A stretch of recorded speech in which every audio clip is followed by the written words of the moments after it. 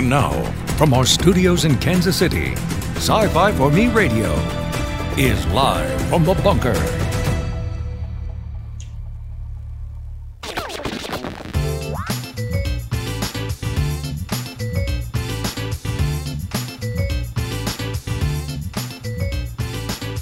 Welcome, everybody, and hello to a new week.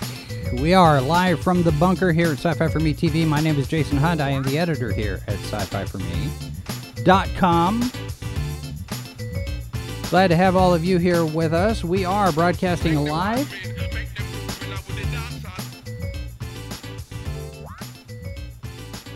Odyssey, Facebook, and YouTube. Looks like everything's there. If you are here in replay, you can still leave us a comment. You can jump in the chat if you're here. We're also available in podcast form on a number of different player platforms, so you can join us there. You can always leave us a comment, a rating, feedback through email, live from the bunker at sci-fi4me.com.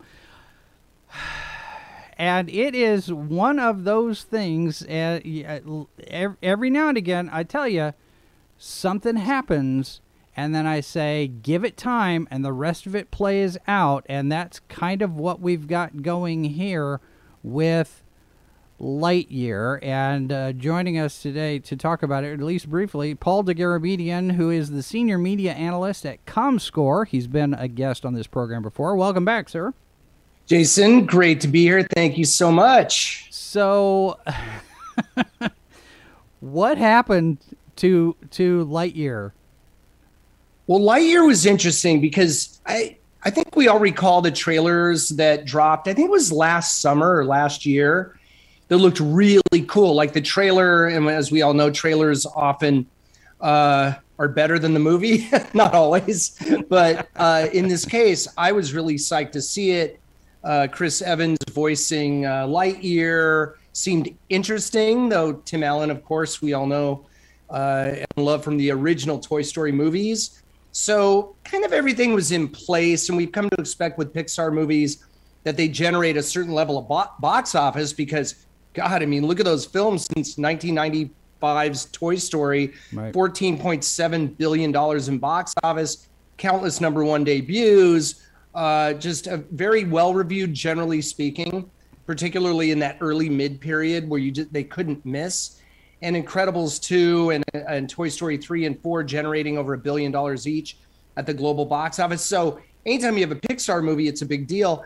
This one, I think everyone thought it would open to 75 million in, domestically, US and Canada. Yeah, that came in with about 50 million. Yeah. And then this past weekend, it dropped 65% to about 17 million. The film is at about closing in on 90 million domestically. So I've seen a number of people trying to make excuses, trying to shift the blame, point the fingers. I mean, there's all sorts of reasons why people are sitting there saying why it failed. But to me, it seems like this is a combination of a number of different things. Yes. The main thing, I guess, being, one of the main things being the fact that you don't have Tim Allen back as the voice of Buzz Lightyear. And as has been pointed out, when you have action figures that have the voice chips, you've usually got the actor's voice. So, I've got a little Spock. I've got the Spock figure, and you push the button, and you hear Leonard Nimoy's voice. That's right. What they do. You've got all of these Hallmark ornaments now with the actors playing the characters and lines of dialogue from the show. Right. So if you're using the logic that this Lightyear movie is the inspiration for the toy, then the toy would be using the voice from the actor in the movie, in which case Tim Allen should be playing Buzz Lightyear in the movie. Yeah. I think there was a lot of confusion in a sense because, I don't want to, I want to give the audience credit for knowing that Lightyear, I would think you would associate with Buzz Lightyear, although it wasn't like overtly, correct me if I'm wrong, didn't seem like it was overtly pushed in that way. So I think there were a couple things, and I may have been one of those apologists over the opening weekend because I'm like, why didn't this film do much better? given the pedigree and the history of Pixar and the branding. I think at least a couple of things happen. And you're right, Jason. It's never just one thing. It's always a combo, because they had a good release date and all that seemed to fit into place. And there hadn't been really a family film out in the preceding couple of weeks. So they had, other than Bob's Burgers, which wasn't really a factor. And so I think there was a lot of expectation on this. But yeah, you're right. I think if you see the name Lightyear, then I guess you should make the leap that it's Buzz Lightyear, the character from the beloved Toy Story movies, but it's not Tim Allen. So what is it? I think there was a bit of that. But Jason, I've seen where just having a family film out there can generate some box office, because families are always looking for something new in the theater. But I think the marketing maybe wasn't as clear as perhaps it could have been. And also remember, the last couple of Pixar movies went straight to Disney Plus. So that was another one of my reasons for why maybe there was confusion by the consumer that, hey, is this just going to be on Disney Plus, or is this going to be in theaters only?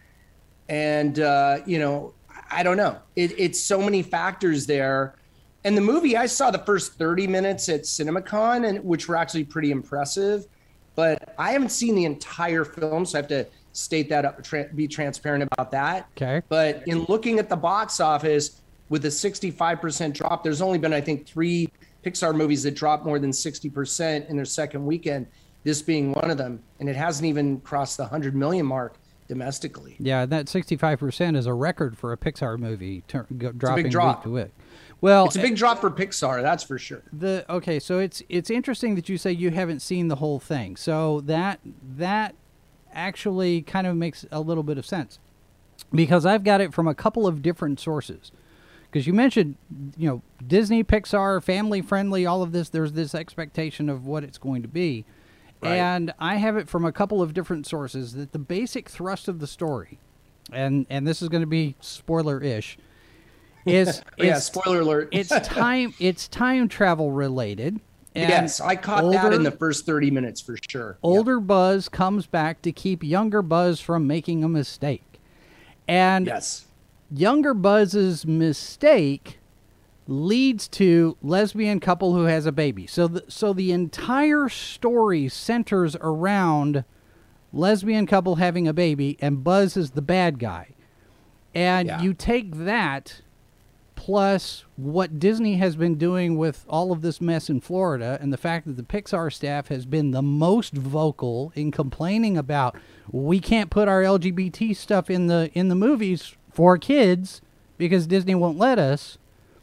And you have this snowball effect, I think, where it's kind of like the same thing with, because Scott Mendelson has made the comparison to Solo, completely missing the point of why Solo failed. Solo failed because people didn't like The Last Jedi, and it came out 6 months later, and they said, nope, we're not gonna do it.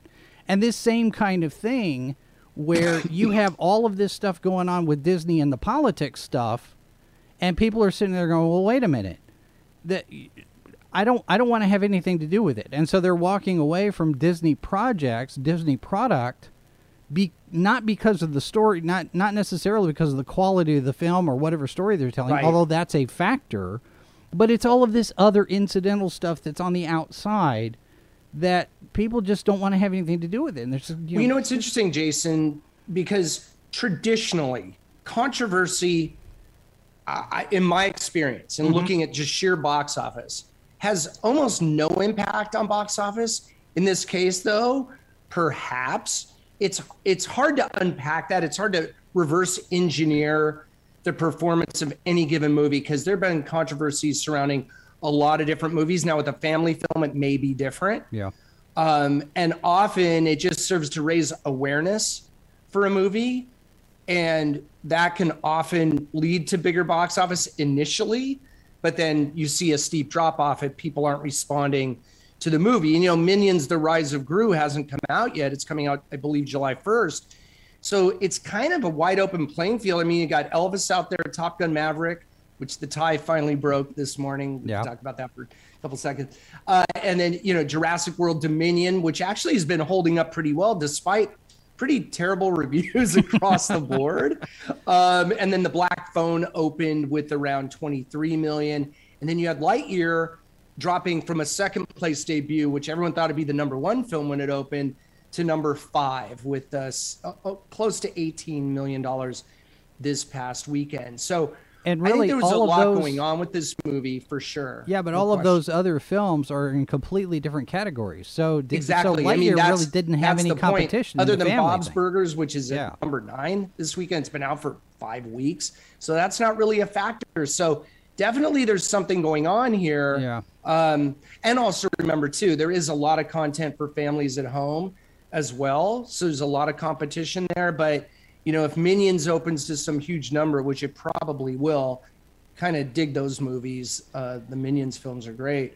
But yeah, I mean, anytime, look, if the storytelling is organic, if it's authentic, I have no quarrel. And I don't speak on, I'm not a critic, and I'm apolitical in terms of my public persona. Which is very smart. I really don't get into that. I play it right down. Yeah. Now, at home, that's a different thing. But I'm just saying, like, it's an interesting set of circumstances here with this movie. And I think I think a lot of filmmakers and studios are going to take a hard look at the performance of this movie, try and unpack, you know, what exactly happened here. Yeah.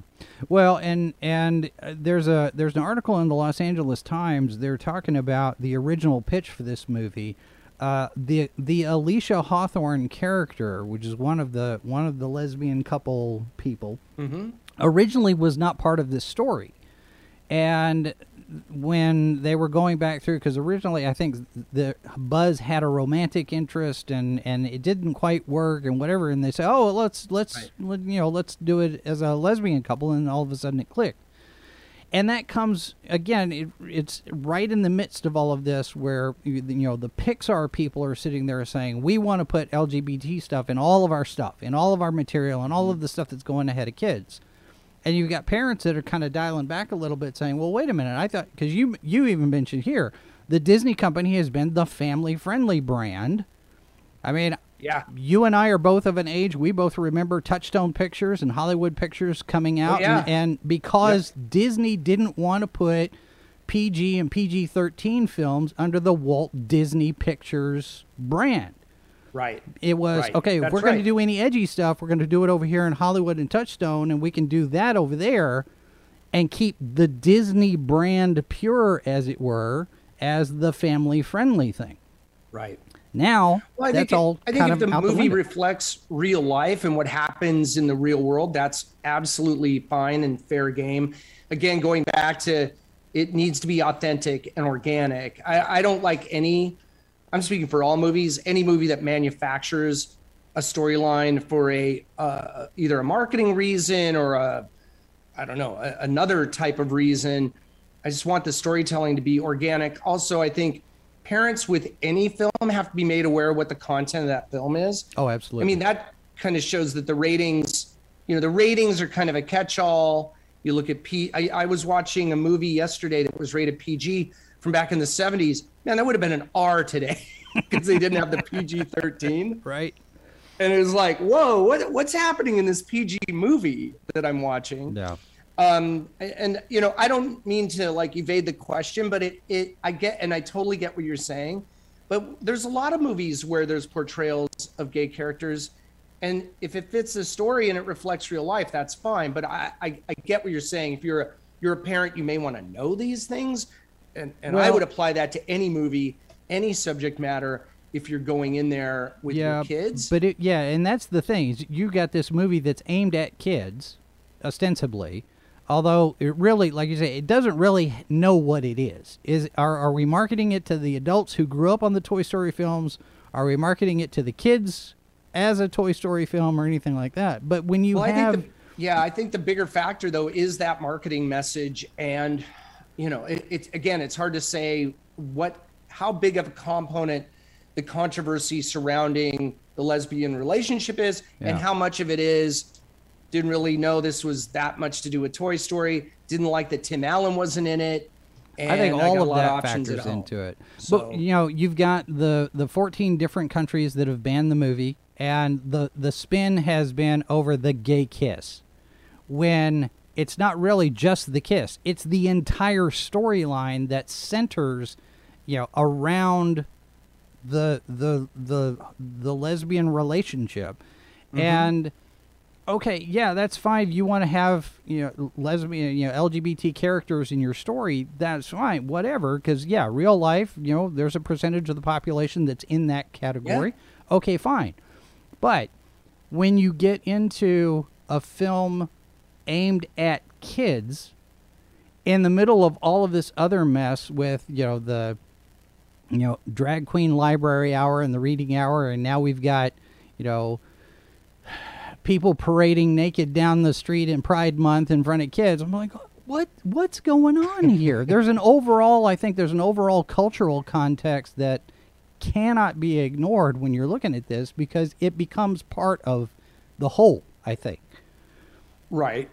Yeah. I mean, I think it really what it's about for me, and as somebody who's watching more box office than the cultural aspects of a movie, is that you have to just let the audience decide whether or not they want to see a movie based on all the marketing, right? So if you have certain scenes in there that people may object to, then perhaps you should have a PG-13 rating.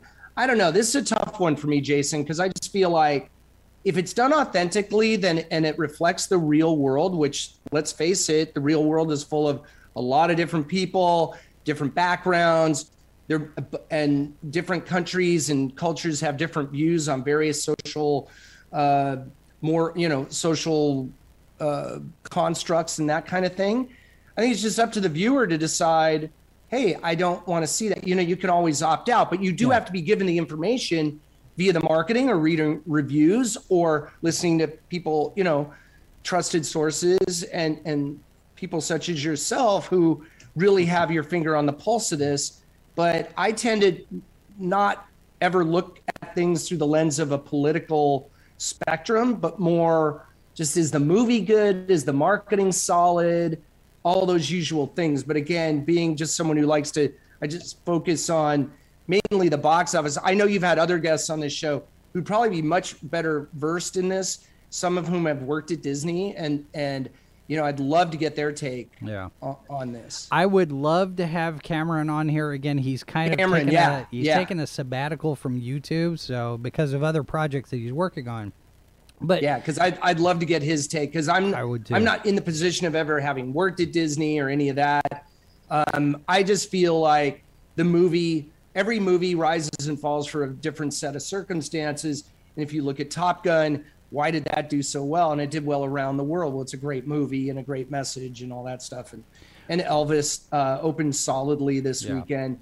But I know, focusing on Lightyear, I just think it's such a high profile brand, Pixar, and of course under the Disney umbrella, that of course it's going to come under scrutiny. And you make a point that, the family aspect of it, that's been sort of baked in the DNA of Disney over the years. And we grew up with Disney, and every 7 years they re-release one of their classics into a theater. But we are, in 2022, and we're going to see more movies reflecting that, the real world and what's going on and the points of view of different people.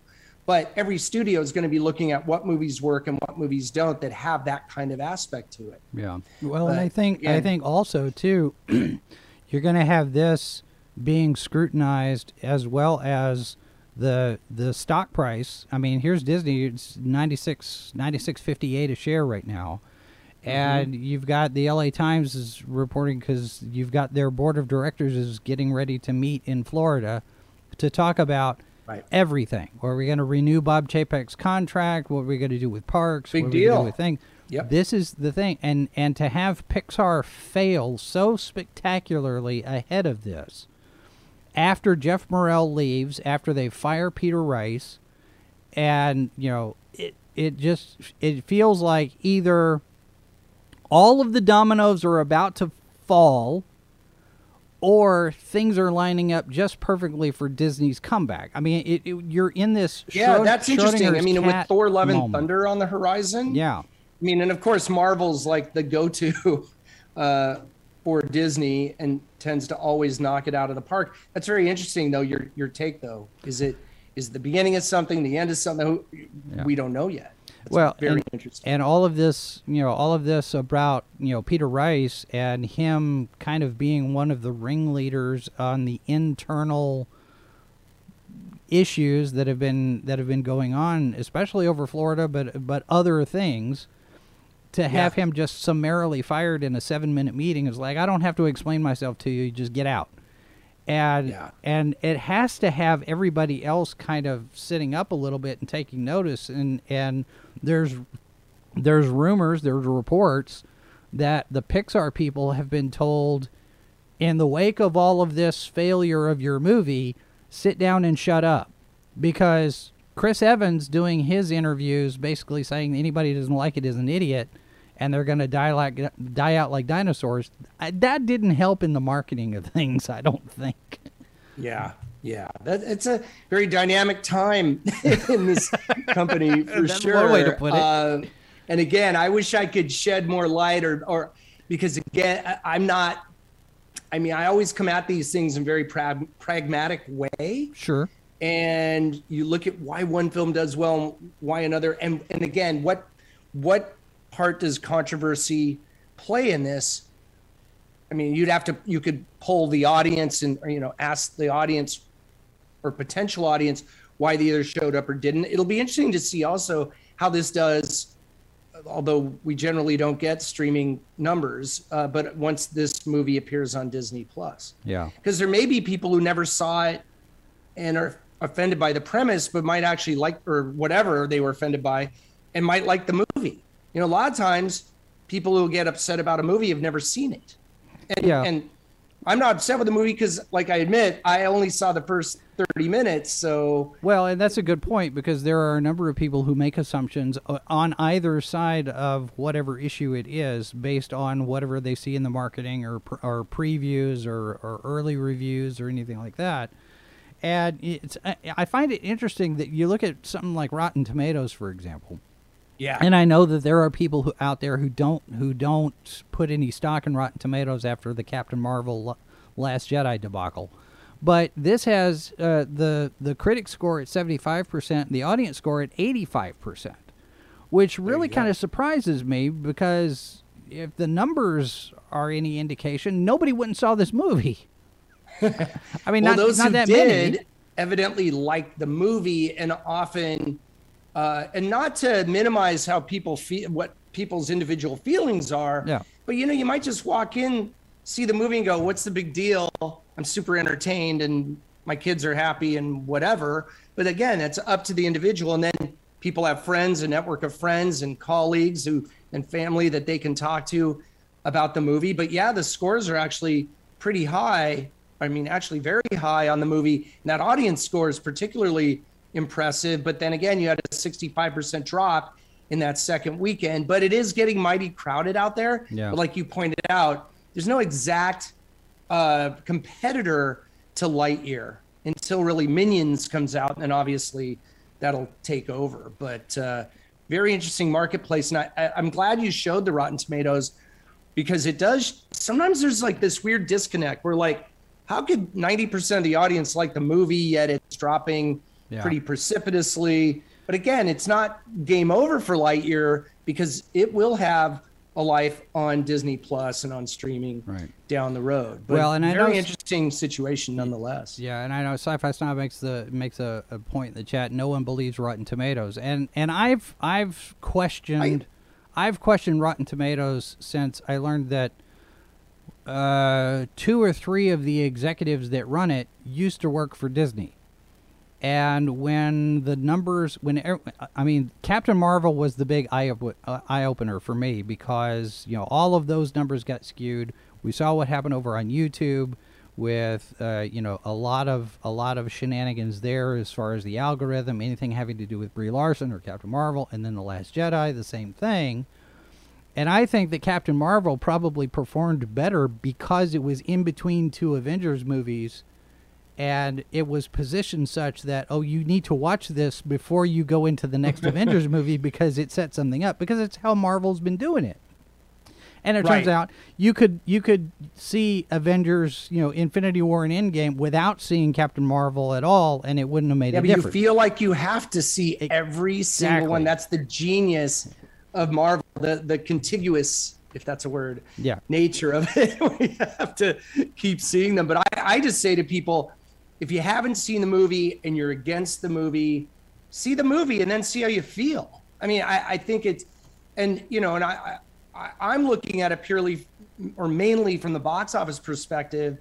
And I'm just looking at, again, it's called Lightyear. It's not Toy Story Lightyear, or, it's not Tim Allen, who was awesome, obviously, as Buzz Lightyear. And again, with the last 2-3 movies of Pixar not being released in theaters, maybe families are just waiting for it to come to the small screen. But I just always say, make your own determination after you've seen the movie. Now, there may be some who feel like, well, I don't want to pay to see the movie. What if I don't like it? But right. Well, we do that every day. We go to movies and we take that risk that it's going to be a great movie. Well, and you've got people that are out there saying, I don't, even if it turns out to be a good movie, I don't want to give Disney my business because of how they've been acting. So, there's and that's people's right to do that. Right. I just think that everyone, if you have the information, you see the movies you want to see based on either the ratings, the reviews, the even the box office. Some people look at that, and a low box office can often hurt movies because people say, oh, I don't have FOMO because nobody else clearly wants to see a particular movie. So it's a dynamic time we're living in, Jason, for sure. It is. All right, I'm going to let you have the last word on that. Paul Dergarabedian, he is the host of the Mini Screens Big Picture podcast, and he's also a senior media analyst at ComScore. You can find him over at Twitter, at P. Dergarabedian, and he comes in every now and again and gives us his wisdom and thoughts, and I'm glad you were able to carve out some time to do it today. Thank you, Jason. I always appreciate it. Great to see you. All right, we'll talk to you soon, and we will be back right after this. Don't go anywhere. Live from the bunker, the show that's at least more interesting than watching paint dry.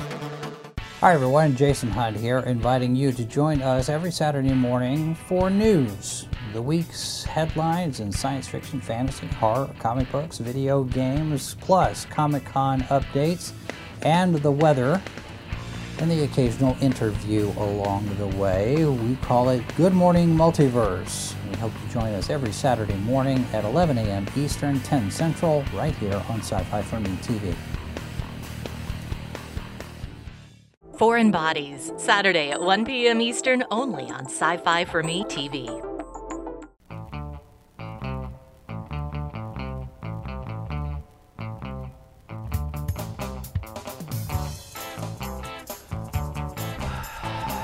Back, live from the bunker. Always good to have Paul on the show. Paul's in a unique position because ComScore looks specifically at box office performance in terms of marketing and budgets and that sort of thing. I certainly do think that the marketing of this movie had a lot to do with its failure. I mean, you look at, for example, you look at how Lucasfilm was approaching Kenobi at the beginning of Kenobi before the series ever started, and it was basically one of these predetermined things, according to them, that if you weren't going to like Kenobi, that you were a racist. And then you have Chris Evans coming out basically saying, well, if you don't like this movie, you're a bigot and you're going to die you're going to go the way of the dinosaur. That kind of thing doesn't help. We learned that, like I said, during the marketing of Captain Marvel. I don't know. It just seems to me that there's there's more on the outside coming in determining the success or failure of these programs, and I think that, Chris Evans replacing Tim Allen probably had more to do with it than a lot of people realize. One, because Tim Allen was the original voice and the character was built around him.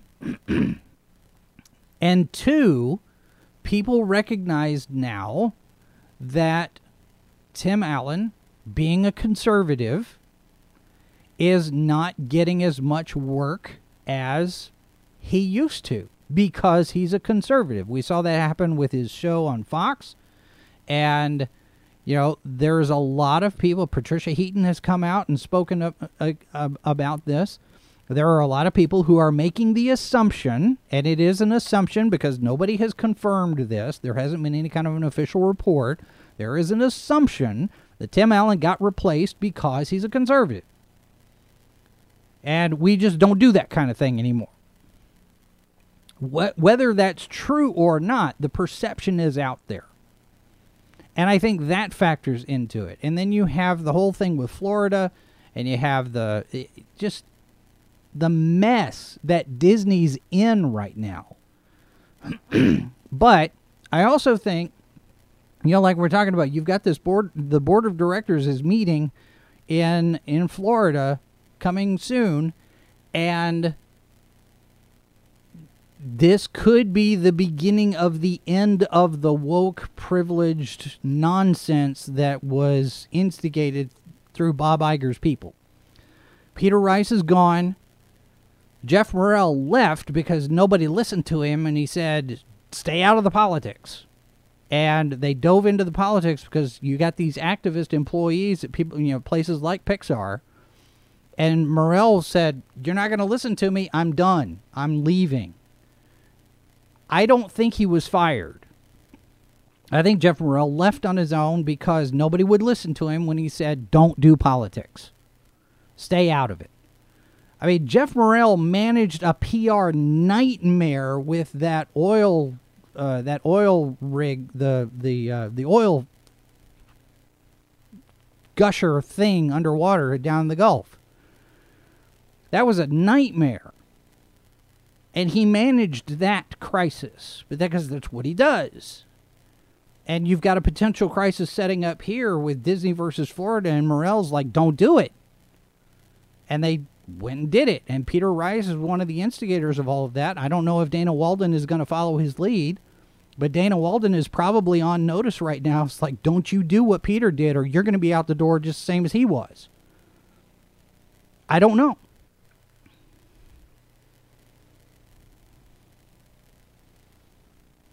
Snob says, I just want a good story. I don't care if it's gay or straight. And that's what most people are, that's what most people are saying. Don't give me a message. Entertain me. Keely says, if you want to see a Tim Allen character in space, just watch Galaxy Quest, which is more Star Trek than Alex Kurtzman's Star Trek. It is. And I gotta say, okay, just a very quick side note here with regard to Star Trek. We watched Strange New Worlds over the weekend, saw the fantasy episode, right, where everybody's dressed up in costume and whatnot. And it's not a bad episode as far as that goes until the end. They lost me at the end. The decision that Dr. M'Benga makes with regard to his daughter, I almost came up off the couch. I was that angry about the ending to that episode. I'm not going to spoil it because there are some people like, Snob hadn't seen it yet. I'm not going to spoil it here. But the decision that he makes had me so livid, I couldn't even explain it to Mindy. Because we're sitting there watching this, and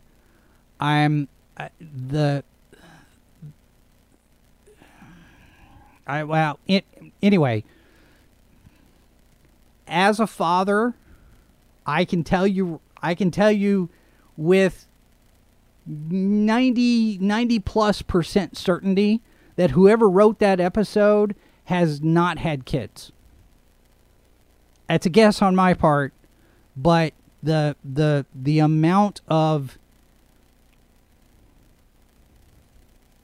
I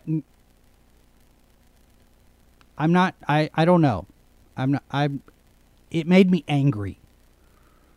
It made me very, very angry. Because some of you know, I've mentioned this before. I have been in that position where my child is going to die. My firstborn lived 2 days. And to see this episode and to see the decision that Mbenga makes after all of this time establishing his drive and his passion and his need to cure his kid, for him to make the decision that he did was so completely inconsistent with what they've established with everything else. And I can say with 110% certainty that if I had been in that position, I would not do what he did.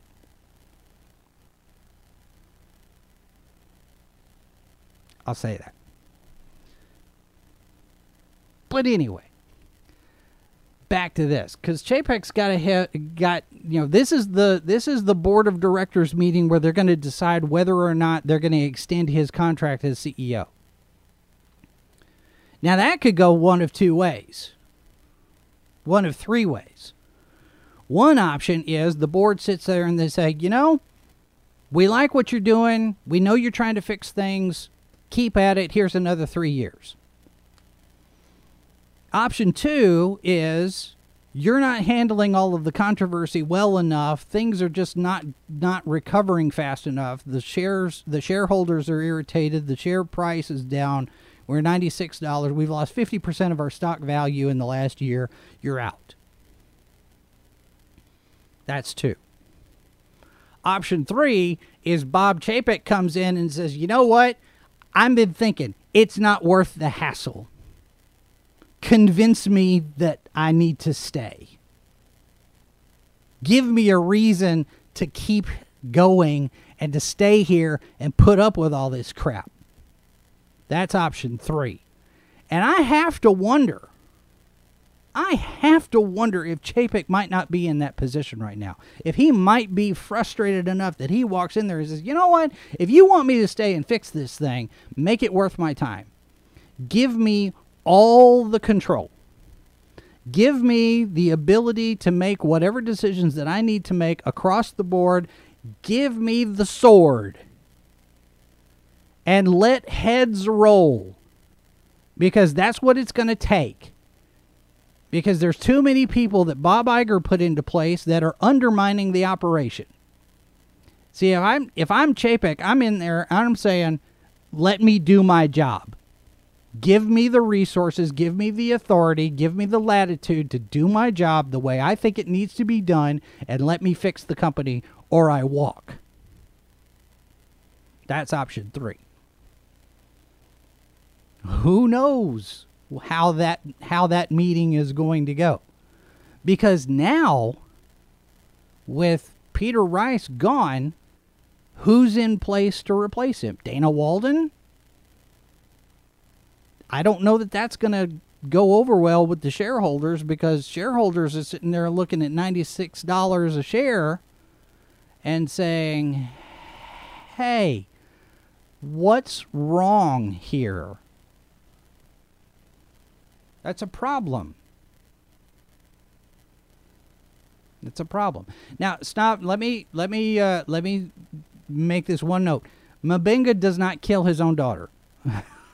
I will say, I will spoil it that much, but no. Anyway, for the most part, Strange New Worlds has been pretty good. There's been a couple of episodes that's kind of, these last two episodes have been a little bit more shaky for me, personally. But mainly from a story standpoint, from a consistency of character standpoint.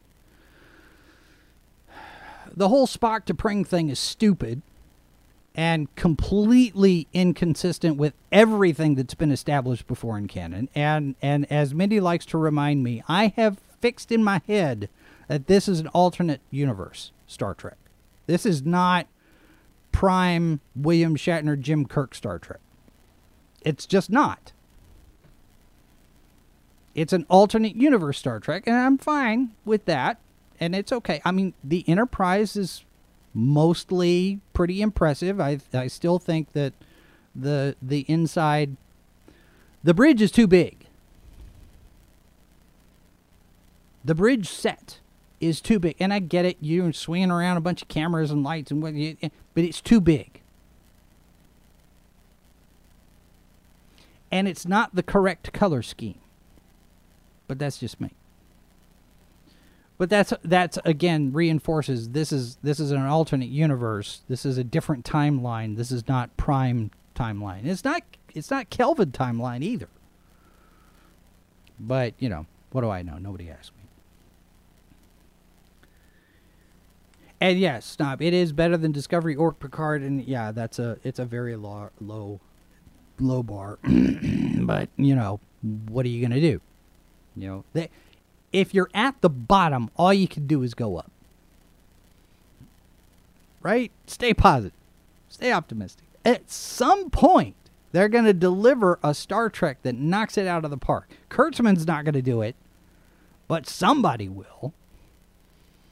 I don't know if it'll be Hawley or somebody else that comes in after everybody. I don't know. Who knows?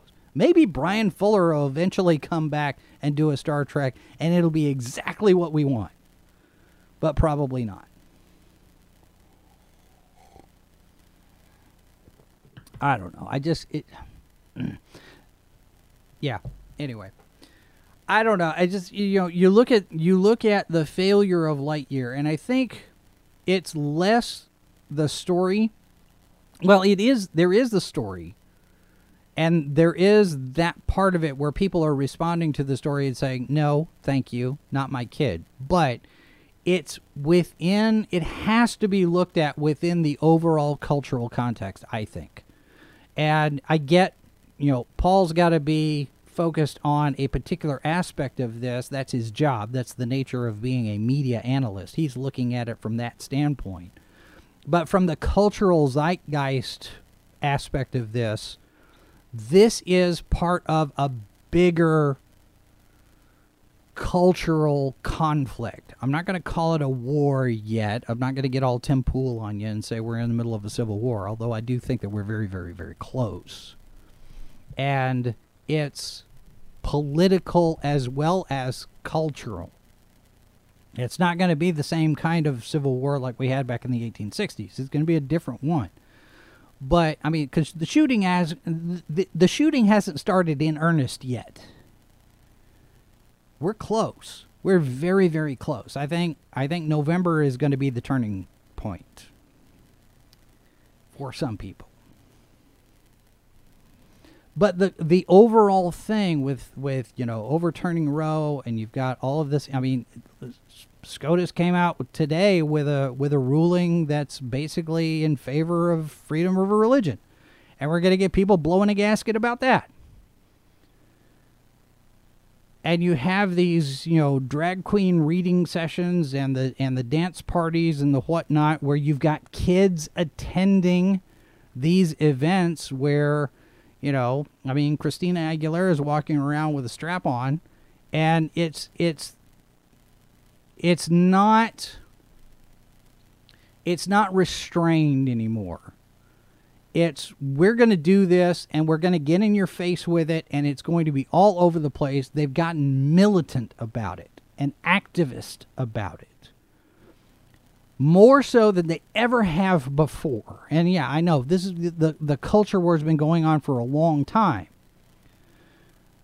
But it's in the last 4 or 5 years, they've said, okay, gloves are off. We're going to start throwing bricks. And they're beating us over the head with more representation and the intersectionality of all of this. And you've got stuff that's going on in the schools, and you have pedophile rings being picked up by, employees of the Walt Disney theme parks being picked up as part of this stuff. I mean, where does it end? You get news article after news article and things happening that says you've got an entire group of people that's bent on grooming kids sexually. That's not cool. That's not acceptable to a majority of the people, especially if they're parents. They're sitting there going, you're not touching my kid. I think that's one of the reasons why you got the Arizona state legislature coming out with school vouchers. We're going to earmark $7,000 per kid. You're going to take your kid whatever school you want to go to. Public school, parochial school, home school, whatever. That's a win for parents. When you have the National School Board Association wanting the Department of Justice to sit there and consider parents to be domestic terrorists because they don't like what's being taught in the schools, that's a problem. And I think that overall, as part of all of this, Lightyear just drops in and says, oh, hey, by the way, we've got this time travel story where if Buzz doesn't make his mistake that he has, if Buzz doesn't do what he's supposed to do, then the lesbian couple can't have a baby. That's the story. And people look at it and go, what? Why are you, that's not a Toy Story movie.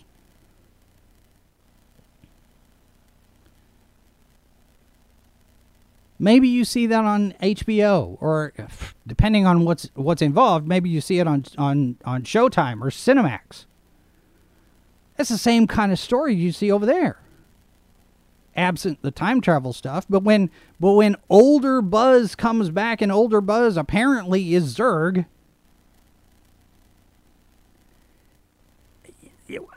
what do you do with that?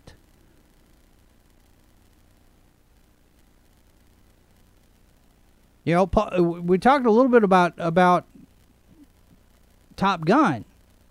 Top Gun's $1 billion baby now. And there's a reason for that, because the heroes are heroes. You have a clear delineation between good guys and bad guys. There's an emotional arc. The characters have an arc. The characters have growth and development. There's a romantic story in the middle of it. Now, why in the world? Okay, so YouTube gives us, as administrators of our channel, when people leave comments in the chat, occasionally they'll get held for review. They don't go public right off the bat. Cam says hello to Mazarus, and for whatever reason that got caught. YouTube's drunk. By the way, hi Mazarus, it's good to see you.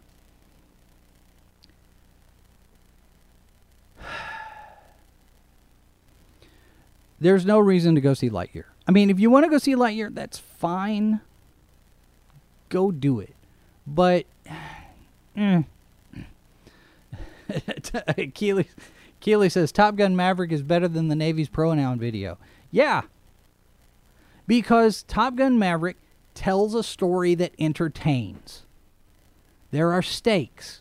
What happens if he loses?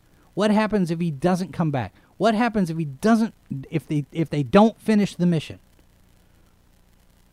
And there's women pilots, and there's men pilots, and there's blacks in the crew, and you've got an and you've got a black admiral. Oh, how progressive. Oh, I'm like, why? It's patriotic. Yes, Mindy's got a good point. It's a patriotic movie. But as soon as it's out, people are talking about how it's toxic masculinity and the patriarchy. Oh, we can't have films like this. We can't have good films like this. Well, the audience begs to differ. Because I've seen multiple places where people are sitting there saying, I'm going to go see it for the third time, fourth time. There's a reason why Top Gun Maverick is as successful as it is. Because it's treating the original material with the proper amount of respect. And it's treating the characters from the original with the proper amount of respect. Force Awakens, are you taking notes? Lucasfilm, are you looking at this?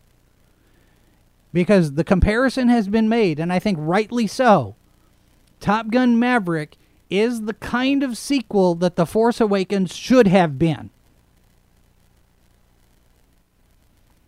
The kind of sequels that the entire sequel trilogy should have been.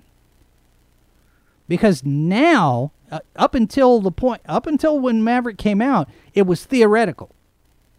But now you have a movie that is a sequel 36 years after the original.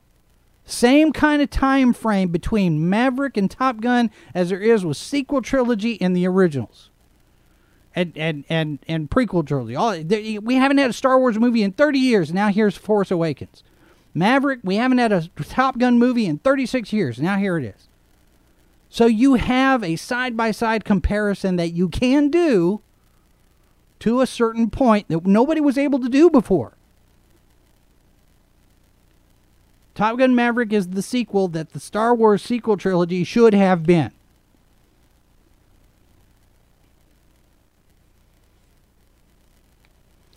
Stop. I can tell you that I don't think.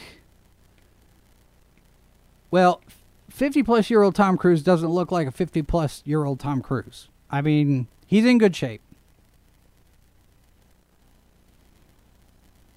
And the fact that they shot that beach scene twice because Cruise wanted it to be better. Yeah, you know, everybody's work. Yeah, everybody hit the gym and is working out and getting all cut and ripped and whatever, and fine. Yeah, we almost had a Goonies sequel.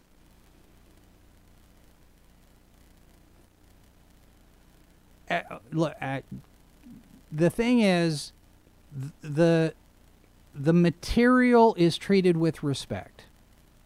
They could very easily have gone a different direction. They could have turned Maverick into a parody of himself.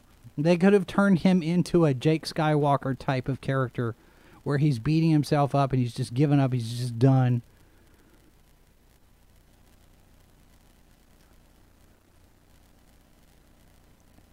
And the way they brought back Val Kilmer and Iceman was perfect. Letter perfect. If you want lessons on filmmaking, watch Casablanca, watch 2001, watch Back to the Future, the first one. Watch Star Wars, the first one. The Godfather, Superman 1978, Maverick is an excellent sequel to Top Gun because of the callbacks, because of the continuity, and the respect that it has for the original. What we thought we were getting from Star Wars that we didn't get. And the same kind of thing with Lightyear.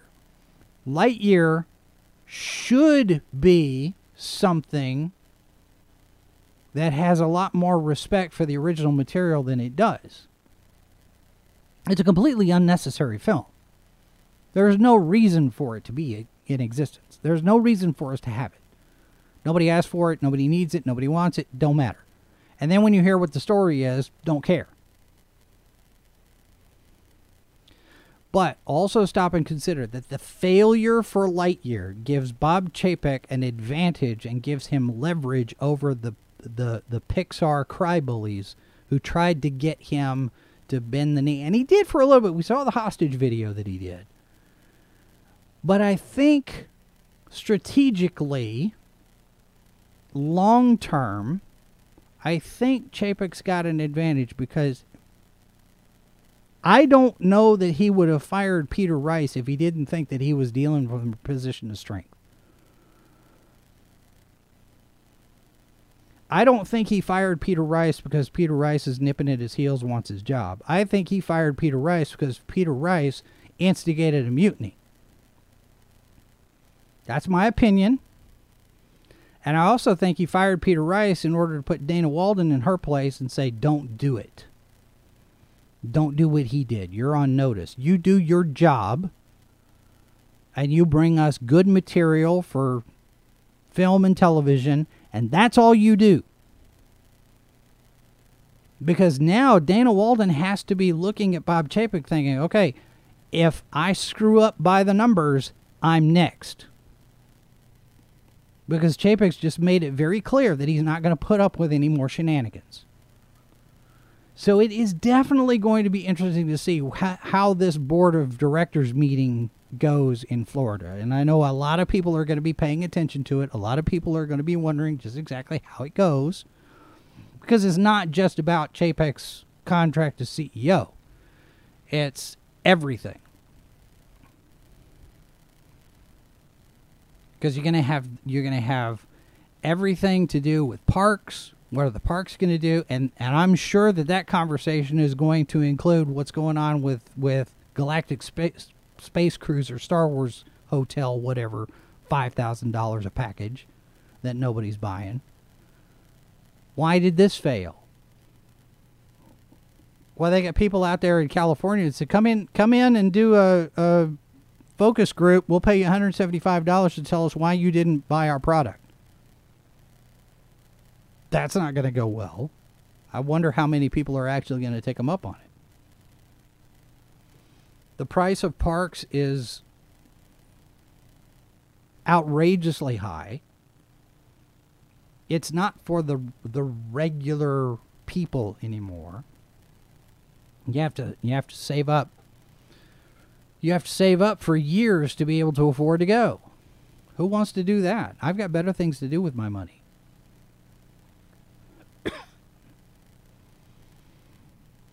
Yeah, $5,000 to stay in a windowless hotel room. If I want, I can turn one of my monitors into a window,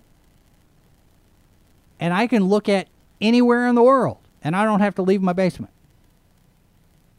So, that's the way it is. Lightyear is another symptom of the disease that has infected the Walt Disney Company. And Bob Chapek has got to cut it out. He's got to cut the cancer out of his company if he's going to save it. Either that or he walks away from it. I don't see any other options here. He can't go along with it.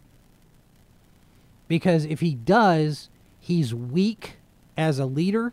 He's weak as a corporate executive, and whatever next job comes, it won't be his. So he has to exert some control here. He has to exert some leadership and be a little bit more dynamic and active and proactive and let's get the thing done.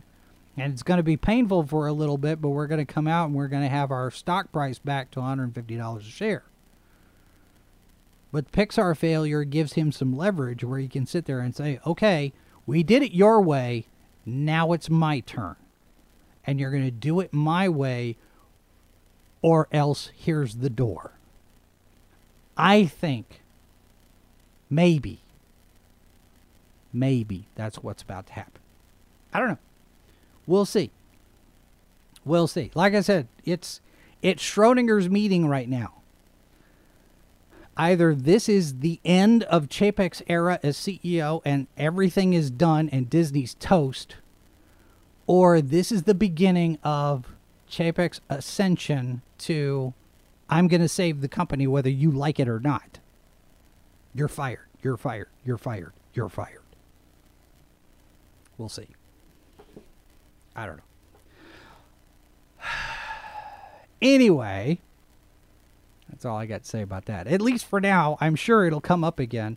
Tonight, we've got a new H2O podcast, Monday night, 9 p.m. Eastern, 8 Central. I have no idea what we're going to be talking about. Well, I got an idea. But we'll see. Tomorrow night, The Rancor Pit. We're back 8 p.m. Eastern, 7 Central, to talk about the finale of Kenobi, or as I call it, Show Me the Baloney. And then on Wednesday night, RJ Carter and I doing our new cooperative project, Blast from the Bunker. We are going to be talking with Stephen Bassett of the Paradigm Research Group about UFOs and such. That's Wednesday night at 8 p.m. Eastern, 7 Central. Hope you check out that new experiment. We'll see how that goes. And so far, I mean, the first one went fine. We'll see what happens with the second one. So hopefully we'll have something worth talking about. Coming up on the program tomorrow, Drew Hancock will be my guest. He is the community coordinator at Odysee. And we're going to talk about Odysee as a video platform, as a YouTube competitor, and who knows, we'll maybe talk about getting some more people signed up to follow us on Odysee. I don't know. We're sitting there at I think 163 right now. We need more over at Odysee. So check us out over there. All right, that's going to do it for us today. Thanks very much for being here, folks. Remember, if you don't stand for something, you'll fall for anything. And there are 4 lights. This has been a presentation of Sci-Fi for Me Radio. Copyright 2022 by Flaming Dog Media, LLC. All rights reserved. No portion of this program may be retransmitted without the express written consent of Flaming Dog Media.